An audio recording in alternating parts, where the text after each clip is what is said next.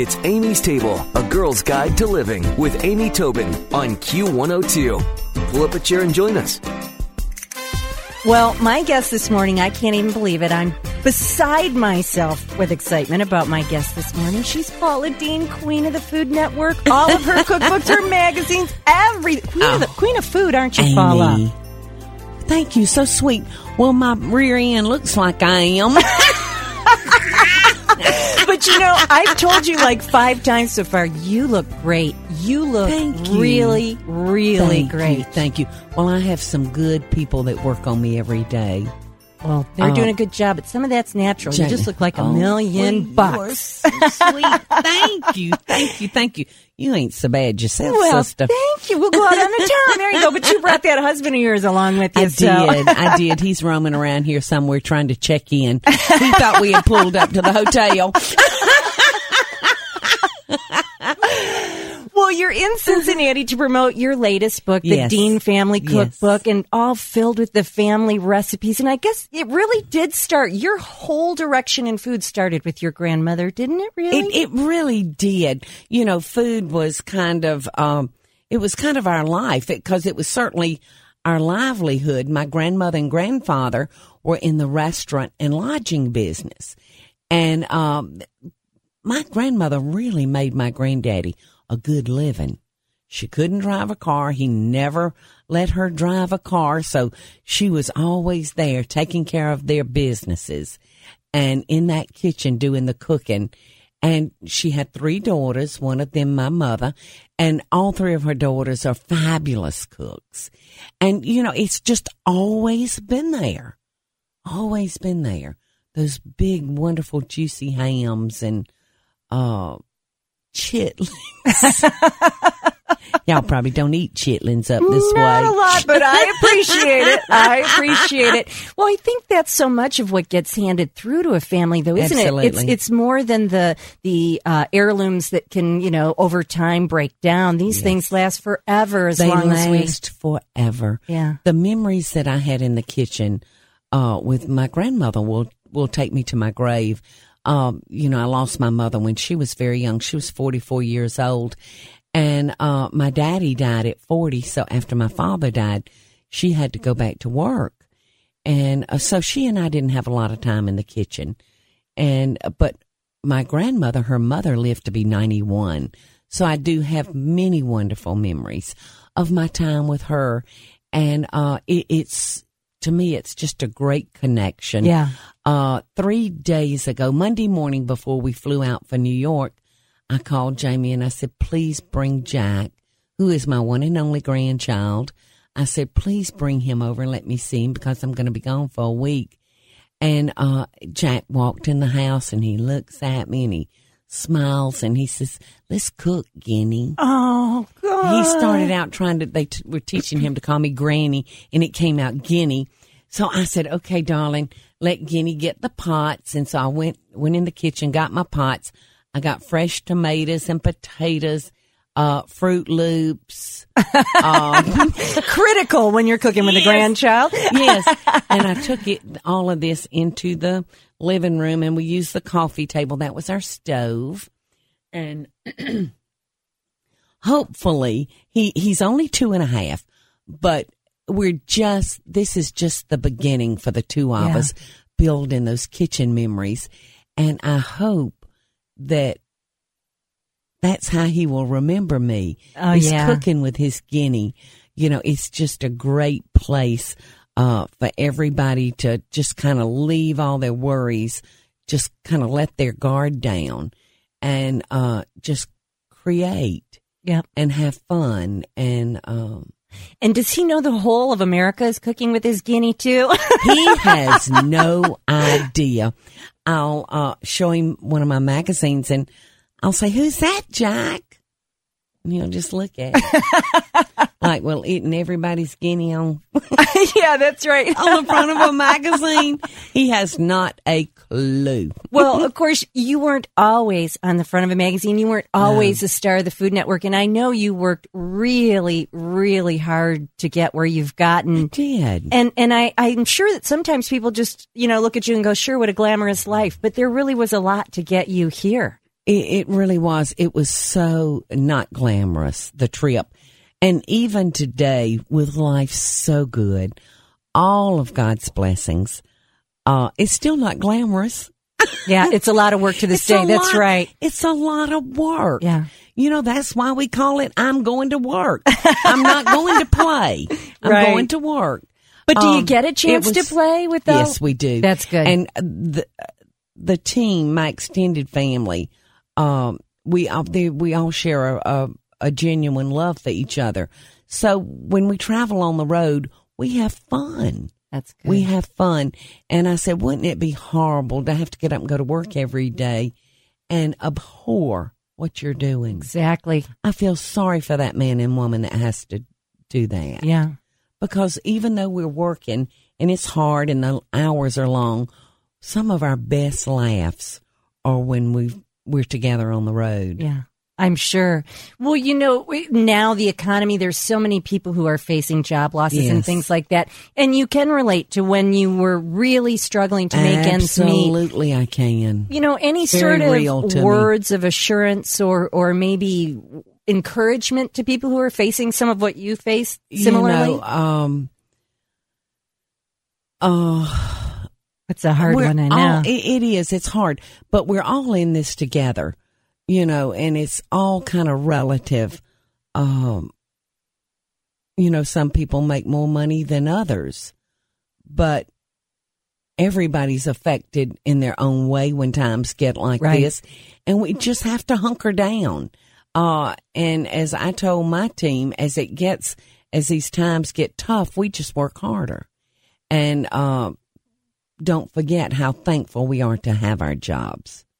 And sit around the table together now more than ever is the time to Absolutely. sit together as a family. And Absolutely, Amy. I think people are doing more nesting now, rather than doing a lot of eating out. But I tell you what, we've had a hard winter, hadn't we? Y'all have probably had a real hard winter. yeah.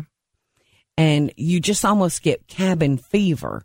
So I predict a very big spring for us in Savannah because, you know, like I said, of the cabin fever, people wanting to get out. They may not go to London. They may not go to Paris, but they'll ride a few hours down the road. And Savannah's a beautiful Savannah is a town. beautiful, magical place. Yeah, my nephew goes to SCAD. You're kidding. No. What a great school Yeah, is it that. is. It It's is. supposed to be one of the finest art schools in the eastern part of the United States. And the school has grown incredibly. I've been in Savannah, I think this is 21 years for me now. And downtown Savannah is SCAD's campus. Yeah. You know, it's that they're just growing by leaps and bounds and doing something for Savannah that probably would not have happened without them. And they buy all these old buildings and they restore them beautifully. And otherwise, you know, I hate to think without SCAD, you know, who would have come in and had the money to do that? Right. So they have really preserved and saved our town, don't you think, Jamie? Especially the historic district. When I say Jamie, y'all, my hairdresser's in here with me. I keep waiting for him to touch mine up, but he's not. He's probably thinking there's no help there. Well, he knows that we might both have radio faces today, so he's not fooling with us. Well, But Jamie is my hairdresser, y'all, not my son, Jamie. there you go. But it's easy when they all have the same name. You can just call out. Yes, it makes it so nice. Eventually, I'll get it right. There you go. Well, you know, you are preserving more than Savannah. You're preserving these recipes from your family, from your friends. Of course, you've got your recipes in the new Dean Family Cookbook. Yes. And that's another thing, though, it's in this economy is that Southern cuisine has a lot of inexpensive stuff to make. You can still eat great on a budget, can't It you? really, really does. There ain't nothing better than a pot of hot, buttered, salty grits. Yeah. Now, we can eat those 3 times a day. Down south, we can have them for breakfast, lunch, or dinner. You're talking about pennies. Yeah. Pennies. And what does an egg cost? 7 or 8, 9 cents an egg. I mean, you can have a fabulous winter breakfast. Yeah. Of those grits and eggs. Let's see what else we have. Ham hock. That's not too expensive. A bag of dried butter beans, you're looking at $1.39. Yeah. And pan of good old hot cornbread. Oh, yeah. Now shut That'll up. cure what ails you. When there were two different cultures talking just there, huh? And you're talking about maybe $4 for the whole family. There you so, go. Yeah, we've got a lot of things. You can still eat like a king on a beggar's purse. Yep, I agree. Well, I know you're here promoting the new book, and it's a fabulous book, and there's so much good stuff going on in your life, and you deserve it. I'm just so impressed by you. Amy. Well, I feel like God's overblessed me, but thank you for saying that. But, I'm living proof, y'all. I'm living proof. I'm a girl with a 12th grade education and barely got there. Barely. I graduated on a shoestring. Actually, I got a certificate and then had to go to summer school to get my diploma. That's how bad it was. Because you had ideas of your own, didn't you? I had a social life. I had a very busy social life, which didn't include those books I toted around in the back seat of my car. I was worried about who I was going out with that weekend and what dress was I going to wear and what cheer was I going to cheer. And that was about the highlight of my existence. But did you know in your heart even then that you were going places? I mean, no, it was my goal. I wanted to be a wife and mother. I wanted to be a mommy so bad. And I did I married at 18, became a mother at 20. And it was great. There's a lot of pluses to being a mother, a young mother. But there's also a lot of pluses in being an older mother. I feel like sometimes I'm the same age as my children. But when you're 18, 20, 21 having children, there's a good chance that you can't take care of them financially. Yeah. Like you could had you waited. But I'm real proud of my boys. And don't you think real proud of Michael's children? Yeah. Don't you think your real effort to come where you've gotten today has made your boys probably a lot more grounded than if they had just landed into this life? Well, I think so. The way that we got started, I started the Bag Lady when I was 42 years old, and I had $200 to start this endeavor. And if I had it all to do over again, Amy, I wouldn't change that. Because only having $200, it allowed me to grow each day as my business grew. And it gave me time to figure things out. And when you only have that little bit of money, you can't make mistakes. Right. If somebody had thrown money at me and said, Paula, I think you're a great cook. I'm going back in this restaurant, I would have failed miserably. But I did not have that happen. So, like I said, I was able to grow and understand and learn, teach myself about business. And, it worked out really good. That $200 wound up lasting me 7 years. Wow. Before I ever had to go to the bank and borrow a penny. And that's when I finally made my move to downtown Savannah.